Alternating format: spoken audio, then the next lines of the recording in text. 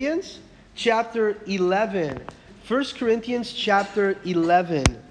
Last week we did not go over 1 Corinthians as it was Mother's Day. But now we're picking up where we left off. We had finished 1 Corinthians 10. And now we're going to 1 Corinthians chapter 11. In 1 Corinthians 10 we learn and we know that Paul is teaching the church. And he has a consistent theme here throughout, the last chapter of the glory of God. It has to be for the glory of God. Whatever you do, it's for the glory of God. And that consistent theme of the glory of God, the goal is the glory of God, the purpose is the glory of God. We want to take that theme and bring it over to chapter 11 because it's still about the glory of God. That is still the purpose. That is still the objective, the glory of God. Remember that, please, the glory of God. And today we're going to talk about glory that begins in the home and continues in the church. Glory for God that begins in the home and continues in the church. The glory of God. Why the glory of God? Why is it that we're learning the glory of God? Because we want to see God be magnified and glorified and see as many people as we possibly can come to know Jesus. Amen. And let's read in 1 Corinthians 10, verses here 31 to 33, so that we remind ourselves what we left off on. And it says this, therefore, whether you eat or drink, whatever you do, do all for the glory of God. Give no offense either to the Jews or Greeks or to the church of God, just as I also please all men in all things, not seeking my own profit, but the profit of many that they may be saved. So what is Paul teaching us here in chapter 10? That he's living a life of self-denial. He's living a life of self-denial so that he can reach other people and that they may be saved. He said, the things that I don't do them for my own profit. I don't do them for the profit of self. In fact, I'm living a life of self-denial so that more people can be saved. I'm willing to surrender. I'm willing to be humble. I'm willing to sacrifice so that others can be saved. You know what this teaches us? That the self-seeking life takes very few people to heaven, almost none, if not any. The self-seeking life. It takes no people to heaven. It addresses no issue of salvation. The self-seeking life takes none to heaven. But the self-denying life that seeks the glory of God takes many people to heaven. What life are you choosing to live today? The self-seeking life that takes none to heaven, or the self-denying life that takes everyone and most now to heaven? Because when it comes to heaven, you want to walk around heaven forever. You want to walk around heaven forever knowing that it was completely worth it. You want to go to heaven and know this is completely worth it. The life that I lived to see all these people here, absolutely, it was worth it. And a life that brings glory to God is a life that is all about pure worship. And pure worship is purely centered on God receiving the glory. And the best way of God receiving the glory in worship, I'll tell you this is going to open up what we're going to talk about today. It's through submission and reverence and obedience. The best form of worship is not even in music. The best form of worship is in obedience. A lot of times we think that worship sounds good. Worship also looks good. Worship looks good. It's a life lived after God. Worship should be holy, a life lived for holiness. You see? And that's exactly what we're going to learn today, that worship and praising God is all about submission to His will, reverence, and holiness. Now in chapter 11, verse 1, it says this, imitate me, just as I also imitate Christ. Now I praise you, brethren, that you remember me in all things and keep the tradition just as I delivered them to you. But I want you to know that the head of every man is Christ, that the head of every woman is man, and that the head of Christ is God. Let's pray. Lord, we thank you for your word. We thank you because it's alive. We thank you because it's living and it's powerful. And we ask, Lord, right now that you would teach us that pure worship is purely centered on you receiving the glory. We ask, Lord, that you would teach us that worship not only sounds good, worship also looks good. And that it is always best demonstrated in obedience, in submission. In Jesus' name, together the church would say, Amen. Now it says here, now after talking about the self-denying life, that Paul comes in here in 1 Corinthians 11 with a very strong now confirmation, and he says this, imitate me just as I imitate Christ. Have you ever felt like you've told somebody, I want you to follow me as I now travel the path down to this destination? Well, he's going to tell us this. Christ, number one, is the destination. It's not Paul that he's concerned about. It's not his own following that he wants to grow or his own followers that he wants to have. It seems that today in our social media culture and the media culture that we live in, it's about how many followers you have. Well, Paul is saying this. It's not about so much following me, but it's about following Christ. But when he says imitate me, what does he mean? What does that word imitate mean? Well, the word imitate means to mimic, as an actor, to portray or to mimic now. But what is he asking you to mimic? What is he asking you to follow? What does he want you to imitate? If somebody tells you, I want you to imitate me, well, they better have a really good reason on what they want you to imitate of them. Well, Paul here wants us to imitate the self-denial for the salvation of others. You see the life that I'm living in self-denial, Paul is saying? Imitate that. Because as you imitate that, you're leading other people to Jesus. And if we imitate that, guess what? More people will be pointed over to Jesus. Imitate me as I imitate Christ. You see, this is the faith here that we're learning of a spiritual guide that Paul is becoming as an example for us to follow. An example for us to follow, that spiritual guide. Imitate me so that many people would come to know Jesus as they imitate Christ. Now in 2 Thessalonians 3, 7 and 9, it says this, Paul tells the church, for you yourselves know how you ought to follow us. It says, follow us, for we are not disorderly among you.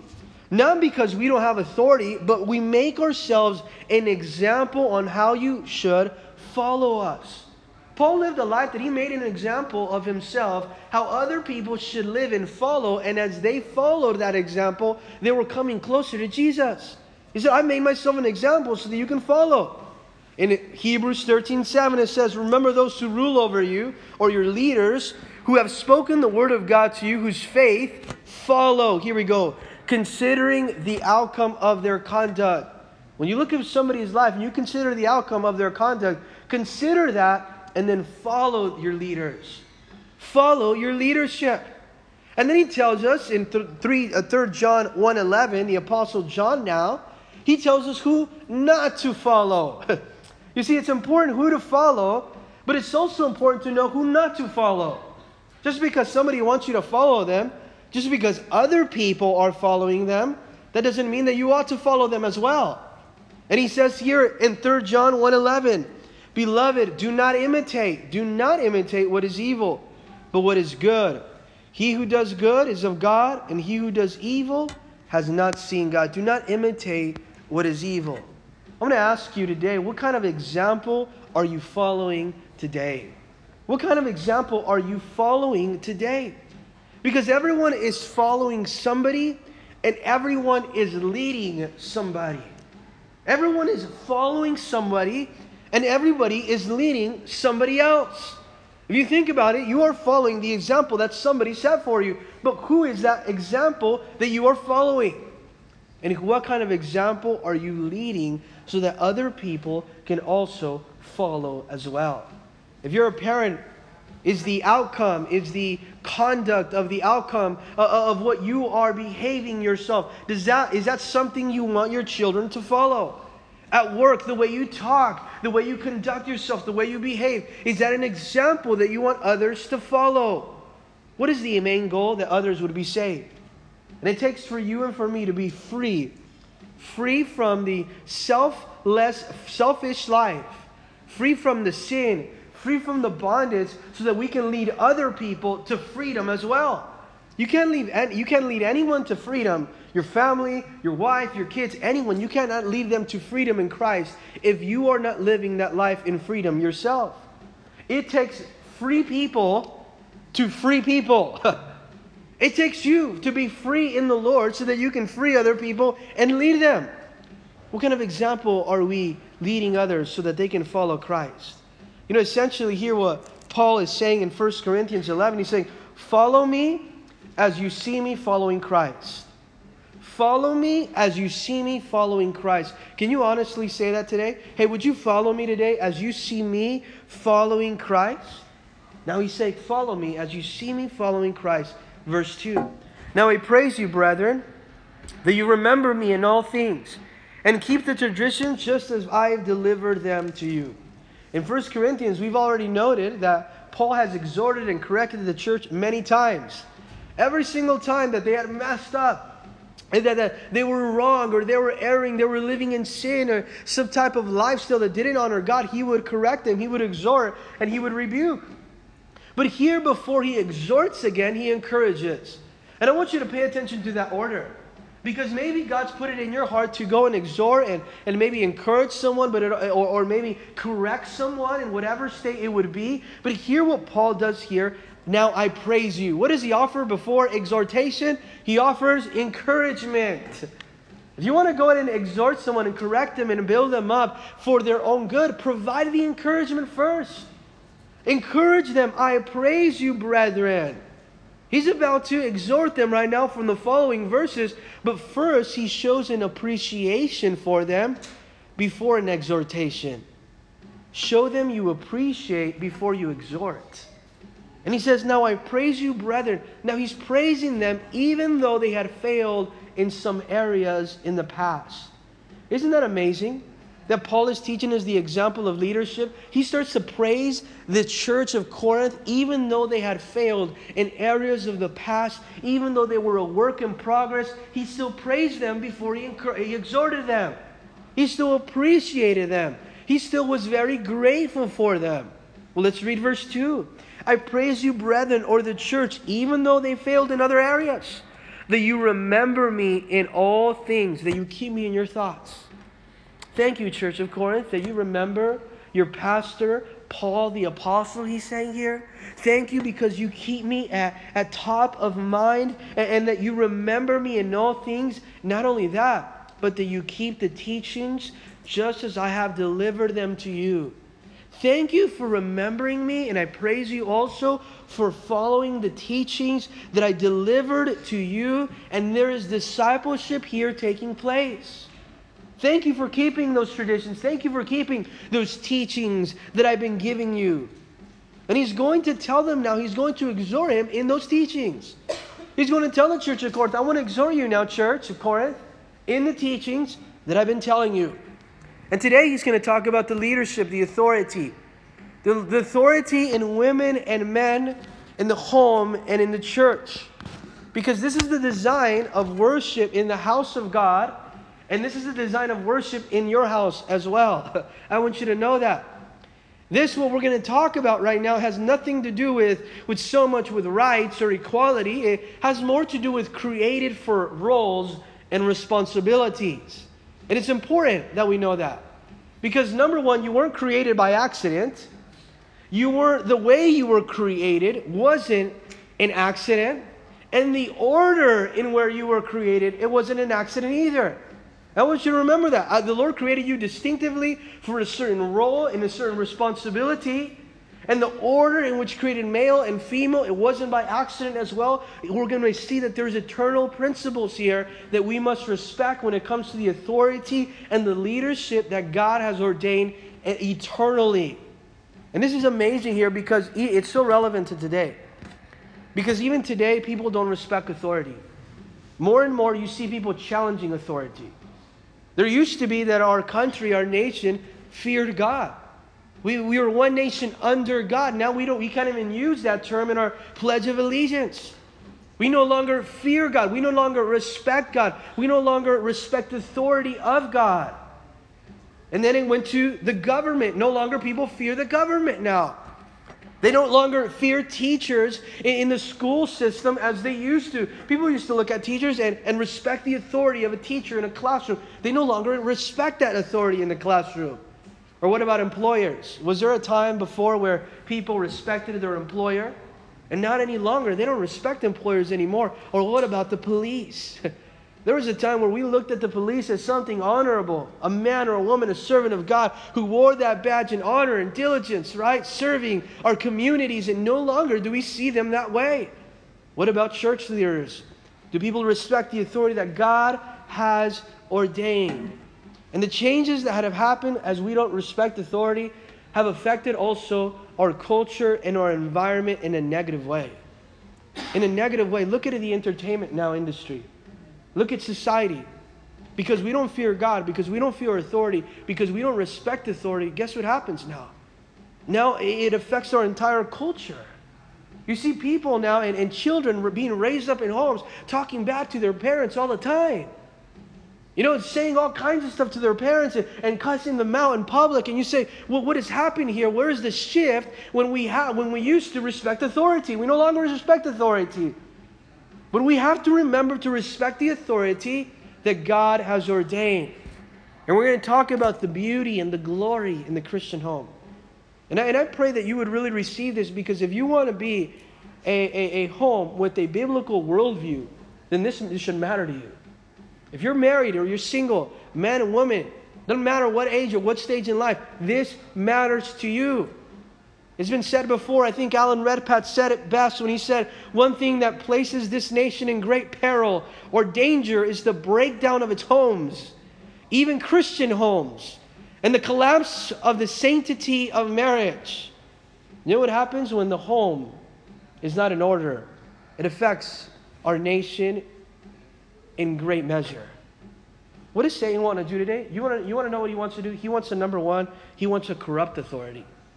He wants to corrupt the authority of your house. He wants to corrupt the authority of the nation, of the world around us in society. Satan wants to corrupt authority, number one. And number two, he wants you to reject authority. Whatever it is that God has placed, the authority that the Lord has placed, he wants to corrupt it and he wants you to reject it. And you know what that means when you are rejecting an authority that the Lord has instituted? It's called rebellion. It's called rebellion. That's what it's called. And the Bible tells us in 1 Samuel 5:23, when Samuel the prophet told now Saul, it's here the king, he told him, for rebellion is as the sin of witchcraft. When God looks at rebellion, he looks at it as if it's as bad as witchcraft, and stubbornness is as in iniquity and idolatry. See, when we are not submitted to authority, it is as bad as rebellion in the eyes of the Lord. It is as bad as witchcraft. But now let's see these principles that remain in verse 3. And remember the purpose between the church, the home, and the world, what God has instituted. And he says this in verse 3. But I want you to know. What does he want you to know? He wants you to know something here. But I want you to know the structure designed by God. The structure that glorifies God. The divine order, the authority that God has placed. In essence, verse 3, if you want to call it this, it is God's chain of command. It is God's chain of command. Verse 3, and it says this. But I want you to know that the head of every man is Christ. The head of every woman is man. And the head of Christ is God. Now, when he uses these words, now we have to really understand what he means. When he says head, he's talking about authority. He's talking about headship. He's talking about leadership, right? And he starts off by saying the head or the authority of man is Christ. We're all good with that. We know that the head of man, it is Christ. The head or the authority of woman is man. That's where we have a problem sometimes. The head of authority is man. And the head of Christ here, listen up. There's three relationships here. There's not only one. I think for the men, they got so happy when they heard that second one. This is the message I've been wanting to hear. I want my wife to hear. I'm going to back you guys up, ladies, and just give me a minute, And the head of Christ is God. Now, this here under authority, it doesn't mean inferior. I want you to know that. It doesn't mean unequal. It doesn't mean that. It means submitted to the will of God. Under authority means submitted to God's will. It doesn't mean inferior. It doesn't mean unequal, because submission, what it does, submission to God allows you to fulfill your purpose and to glorify God.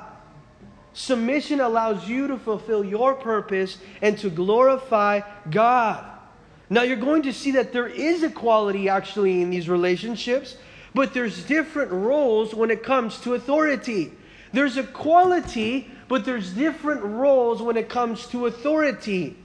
And let's study this. Now, we're going to look at the relationship between Christ, the Son, and the Father first to understand the equality there, but also understand the different roles in authority between the Son and the Father. He says this about the Son and the Father, and the head or the authority of Christ is God. Now, Christ is fully submitted to the Father in love. Christ is fully submitted to the Father in love. But understand this, Christ is equal to the Father in deity. When it comes to the Trinity, did you know that Christ and the Father and the Trinity, they are all one? They're equal in character. They're equal in communion. They're equal in fellowship. But they have different roles in authority. Now, Jesus himself said in John 10, verse 30, I and my Father are one. We're equal. I and my Father are one. John 10:30. Then in John 16:32, he says this, and yet I am not alone, because my Father is with me. He's signifying oneness. Him and the Father are equal. Him and the Father are one. Now in John 14:28, look what he says. Now Jesus says, I'm going to the Father, and my Father is here greater than I am. What is he saying here? We were equal, we're one, but I'm submitted. He's greater than I am. What is this teaching us? That Christ is equal with God in character, in deity, in the Trinity. However, Jesus could not fulfill the purpose and the need of salvation. Jesus could have never fulfilled the purpose and the need of our salvation without submission. If Jesus had never submitted himself to God's purpose and plan, we would still be lost. Jesus had to submit himself to the Father. They had one fellowship, one purpose, one service, yet he submitted himself for the purpose of redemption on the cross. Think about that. Jesus was submitted on the cross. Jesus claimed equality, but he offered submission. He claimed equality. Him and the Father, they're equal, but he offered submission. The Father and the Son possess different roles. What do we learn already here between this relationship? That submission allows you to fulfill God's will for your life. Submission allows you to fulfill God's will for your life. What is God's will for your life? That you would submit it to Him. Submission allows you to fulfill God's will for your life. And let's look at that other relationship. And the head of every man is Christ. Now, man is called to submit himself to Christ by the cross, by the love that He's giving us. But where is there equality in that? Well, since man was created in the image of God. And it said from the beginning of time that God created now man in His own image. He created him as a child of God. For equal fellowship, He created him. For perfect unity, He created him. For oneness in communion. For oneness in character, He created us, men, right? That's what it says in Genesis. But He also created us for voluntary submission for the purpose and the glory of God. He created us so that we can be just like Him in fellowship and communion and oneness. He created us to be that way, but He also created us to submit under Him. Now understand this, that our act of rebellion, our sin, in that act of rebellion, that sin, our identity was lost and our purpose was lost. Our purpose was spoiled. But Jesus recovers it by God's grace. Did you know that? When we sinned in the Garden of Eden, our identity and our purpose was lost. All of that was lost. Jesus went and recovered it by God's grace. At the cross, Jesus restored and recovered God's plan for us of perfect unity and fellowship. That's what He's teaching us. He wanted us equal, perfect unity and oneness and intimacy, but we spoiled that plan. And Jesus went and recovered and redeemed that plan for us. Right? That's what He did for us when He went to the cross. So therefore we ought to submit to Him. Now, this other relationship here says the women ought to be submitted to man through love. Now, women and men are both equal in the eyes of God. They are, just like the Father, the Son, just like the man and Christ in fellowship, right? That we ought to have that fellowship, perfect unity. But now it talks about the women submitted to man. Now, God did not take women from man's head so that she would compete and dominate with him and always challenge every decision that he's going to make. That is not why God created women for. He didn't create women for every time that your husband or the male leadership in the church or wherever it would be are making decisions that women would challenge every single time. He didn't create her from the head. But he didn't also create women from Adam's feet so that man would trample all over her and take advantage of her and say, you do what I say, I'm the man. He did not create her and take her away from his feet. Where did he take her from? He took her from man's side so that she would be his companion, his equal, comparable. She created him from his side so that they can live side by side, to be his companion, to be his comfort, to be his love, right?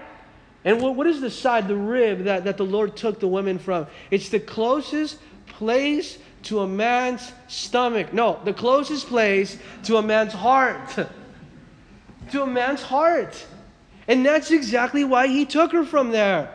So that he would love her. So that he would now groom her in that love. And that she would be his companion now. But God's will is that she would be submitted to her husband. Now, authority and submission in all these three relationships, understand this, men and women. Authority in these three relationships only exists, and they're only born in love. You cannot have authority and submission without love. You cannot give birth to that authority and submission in your house without love. You see, the Father has the Son submitted because of love. And we are submitted to Christ because of the cross, because He loved us. And therefore, our wives should be submitted to us because we love them. Submission and authority exist, are maintained, and are born in love. And it's very difficult, I'll tell you, man, for a woman to submit, especially to a Christian man. It is very difficult for a woman to submit, especially to a Christian man who himself is not submitted to God first. If this man is not submitted to God first, then how do you expect your wife to be submitted to you? I think that so many times men try to lead outside of God's will and then wonder why their wives are not submitted to them. You want to know one of the best ways to demonstrate that you're submitted to God, man? One of the best ways of you demonstrating that you are submitted to God, by you demonstrating I'm fully submitted to God, is by loving your wife. You love your wife. You're saying, I'm submitted to God because I love my wife. That is the best way of demonstrating submission. Because authority in your house, it's not demanded. It's deserved. Authority in your house is not demanded. It's deserved. You know, what happens if you go in your house as a man and you say, you know what, you do what I say. I'm the man of the house. You do what I say. I'm putting my foot down. How effective is that? It's not effective. I dare you to try it. No, don't try it, please. It's going to cause you a lot of problems. That's not effective.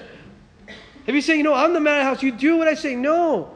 In Ephesians 5:22, what does the Bible tell us? Wives, submit to your husbands as to the Lord. If you're not submitting to your husband, you're not submitting to the Lord indirectly, right? Husbands, love your wife just as Christ loved the church and He gave Himself for her. What is it saying here? That Christ gave Himself for the church so that the church can submit now to the wife. And sometimes we wonder as husbands, you'll be walking around frustrated in your home because you don't get respect around here. How is it that I can get respect at work and between my friends, everywhere I go I get respect, but in my house? That's the constant frustration. Are you leading the way Christ would lead? Are you leading with love? You can't expect no respect or authority or submission from your wife if you're not leading with love. You see, the rule of the family is that just as Christ voluntarily submitted Himself to the Father, so the husband must submit himself to Christ. And as the woman is to be the man's companion, she is to submit to an authority which is exercised in love. The woman will only submit to an authority that is exercised in love as expressed in the cross. When you think about authority, when you think about submission, don't think about equality. Think about the cross. You know, a lot of times we think submission and we automatically we think equality. Next time you hear submission, think about the cross.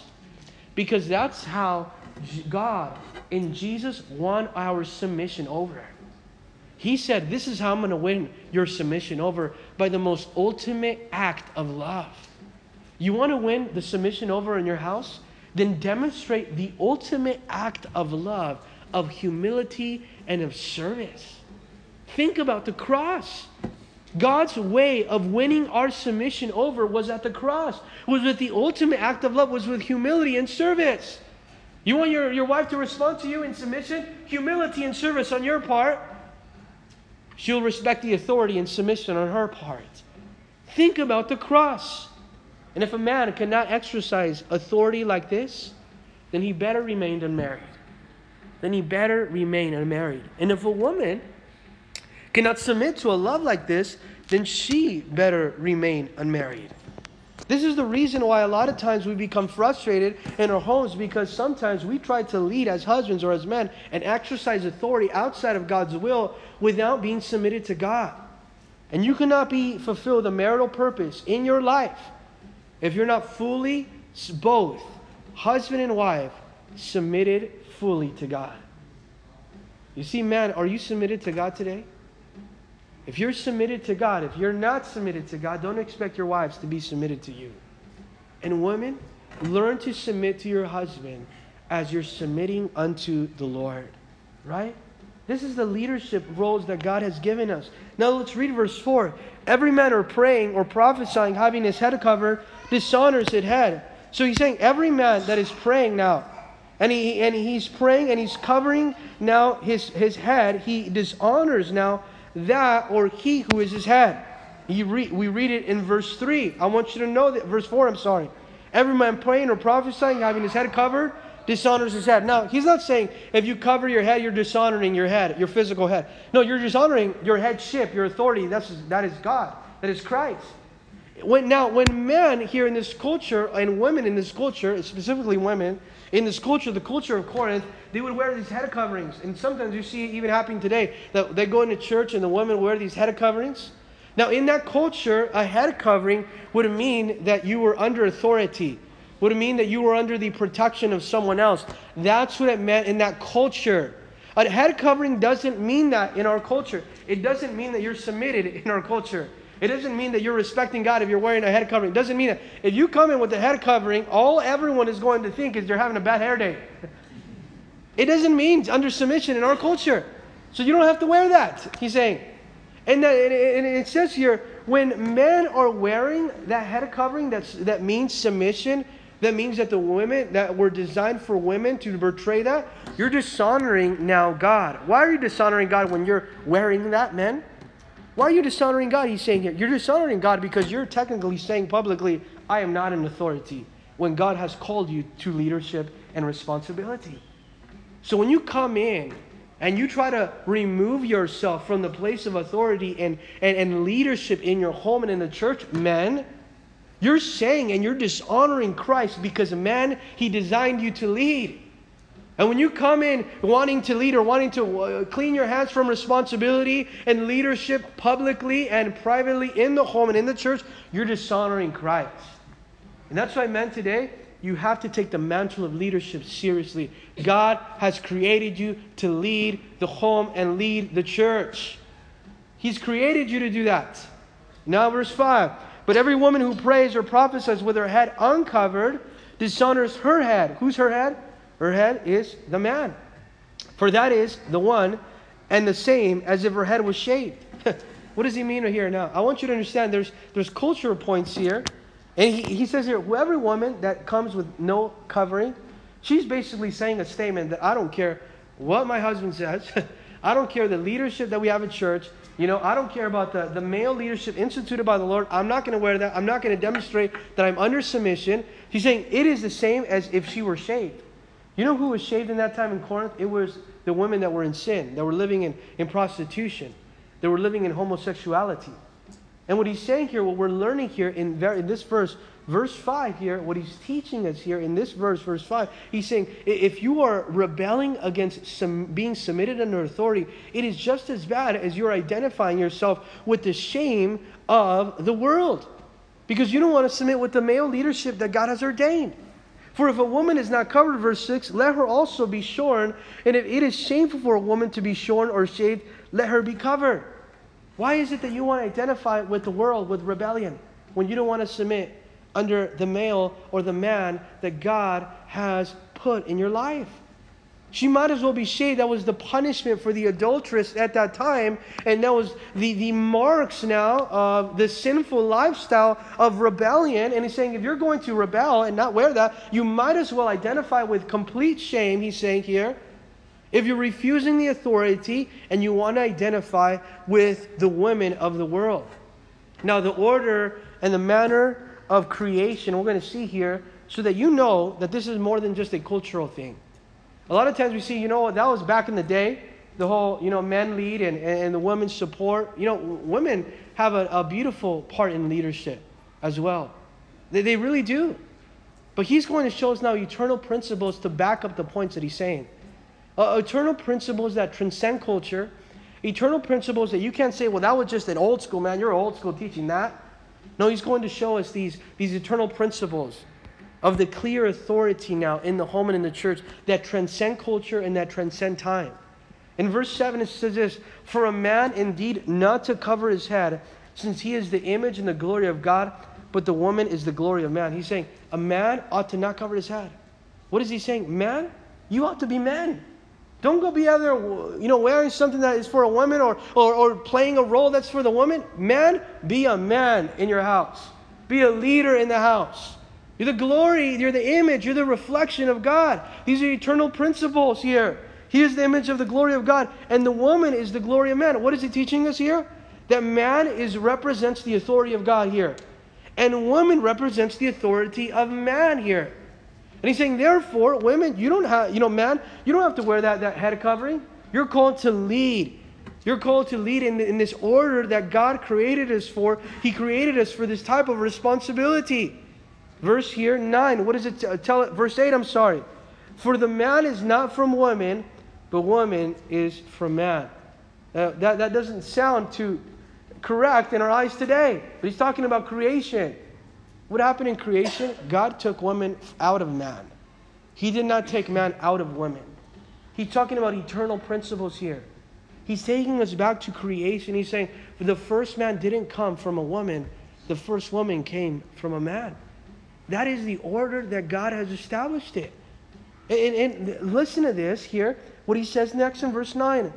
Nor was man created for woman, but woman for man. What is he saying? He's talking about the companionship. What did God say when he created Adam? It is not good that Adam is alone. I'm going to make what? A helper comparable to Adam. He's created that woman to come and be a helper to raise the arms up and for them to live a life side by side. Right? But now verse 10. What does it say? For this reason the woman ought to have a symbol of authority. Symbol of authority. What does that mean? Here on her head because of the angels now. So now this symbol of authority at that time was a head covering. Doesn't mean that today again. But it also says because of the angels. Angel now is an eternal being. Now he's not talking about a culture when he's talking about angels. He's talking about an eternal being. And he's saying angels are watching when we worship. And we ought to show respect and reverence in our worship to God. We ought to show respect and reverence on how we glorify God. Because the angels are submitted to God. And just like the angels are submitted to God, we, both men and women, ought to be submitted to God in order to glorify Him. You can't worship God and glorify Him if you're living outside of submission. You can't say, I'm glorifying God, but I don't want to submit to my husband. You can't, men, say, I'm glorifying God, but I'm not loving my wife. You can't say, I'm glorifying God, man, but I'm not submitted to Christ. That is not now glorifying God in your worship. And that's why it says men are watching. And the angels are watching here, both men and women. You know what culture tells us? That men and women were created, that they were not created different. That's what culture tells us, that we weren't created different. But the Bible tells us that God created men and women specifically different for different specific roles. He created men and women specifically different for different specific roles. There are things that the women do so beautifully that the men would never be able to do. Right? Both in the church, in the house, in the world, in society, and culture. There is a beauty about the women that they can do that the men, even if we try, we just cannot do it. God created women for that special purpose, and He created them in such manner for it. You know, now today, culture points to men who are more like women and women who are more like men, and they celebrate this. And even recently, you know, men want to see how they look like as women. And women want to see how they look like as men. No, He's saying here, hey, stop doing that. God's called you to be a man. And be a man in your house, and be a man in society, and be a man in culture. And for ladies, God's called you to be a beautiful woman. So embrace that God's called you to be that woman. In your house, in culture, in the church, in society.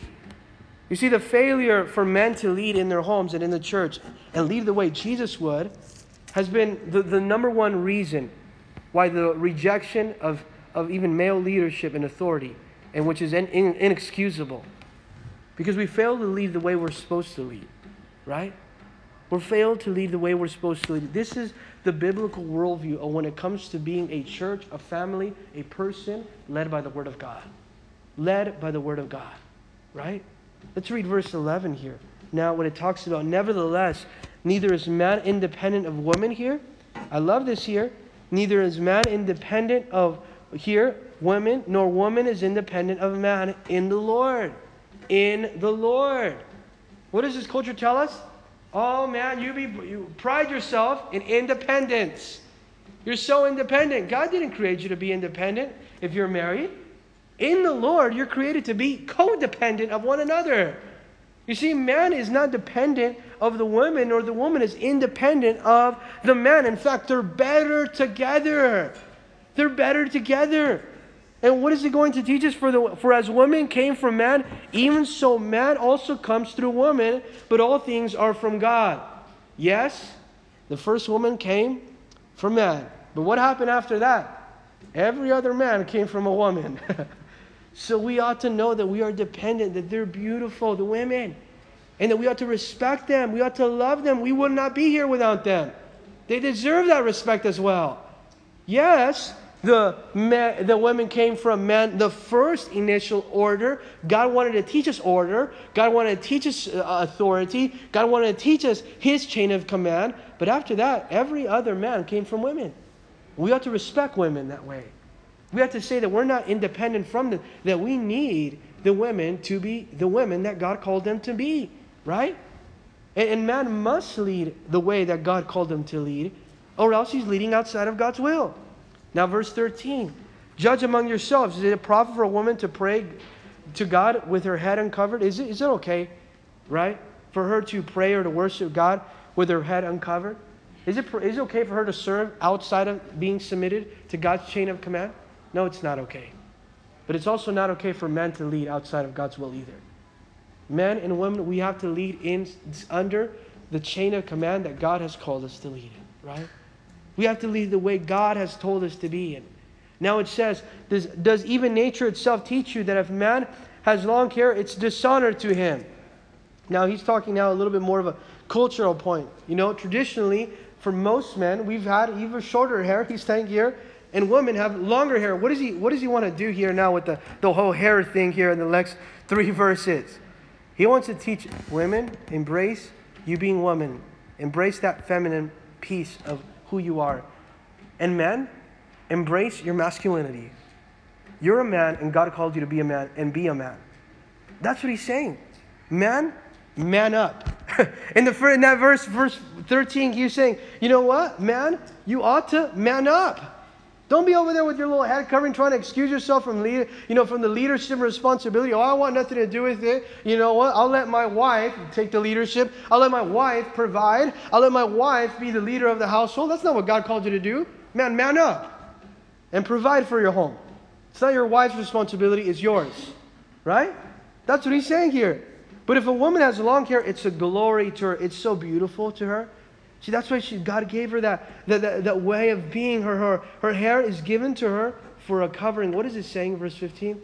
God has given her such a beautiful feminine personality and look to her. It's her glory, her joy, it's her pride. Women, be who God called you to be.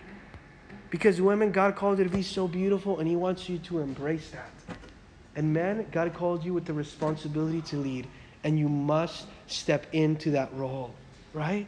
And verse 16, but if anyone seems to be contentious, anybody want to argue about this, he's saying?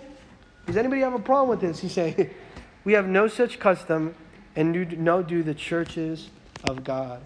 He said, if anybody wants to argue, understand that this is the custom. This is what God has given us, right? That we, and no other churches are teaching any other doctrine. They have adopted this doctrine according to God's truth. Now, how do we end today off of this note? The submission to God allows you to fulfill your purpose. It starts with the submission to God. We want to be fully submitted. Before the man to anything else, we want to be fully submitted to God. What happens when you're fully submitted to God? You start to live in His will for your life.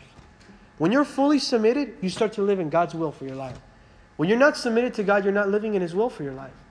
If I'm submitted to God, that means that I'm living in His will for my life. Ladies, if you're submitted to God, that means that you're living in His will for your life.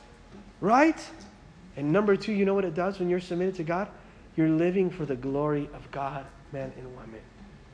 When men submit to God, they're saying, I'm living in God's will, and I'm living for the glory of God. When women submit to God, they're saying, I'm living in God's will, and I'm living for the glory of God. Amen. Let's pray. Lord, Heavenly Father, we thank you so much for your word. We thank you because this is so awesome as you teach us this. And we ask, sir, that we would step in and that men would be men. That men would not try to excuse themselves from the manhood that you've called them to be. Manhood is so important in the home and in the church, in our culture. That we would not water that down, the manhood of what it means to be a man of God. What it means to be men and leaders in our homes, providers of our homes. That's what you've called us to do. We pray that you would teach us to love our wives the way you loved the church and you gave yourself. That we would only cultivate and give birth to authority and submission with acts of ultimate love like the cross. And also for the ladies. God, we thank you for the women that you created them so distinctively beautiful. A role that no one else could fill in. Women to be leaders in their homes as well. Mothers. That motherhood, the womanhood, Lord, would never be taken away as women of God, Lord. That as they submit to you, Lord, they would be in your will for their life. And that they would glorify you. I thank you so much, Lord, for all you've done. And I pray, Lord Jesus, that you would let us understand that this is your chain of authority. And Lord, that we would love the way you love, and we would submit to you. Because submission and obedience is the best form of worship. We pray this all in Jesus' name, and together we said, Amen. Amen.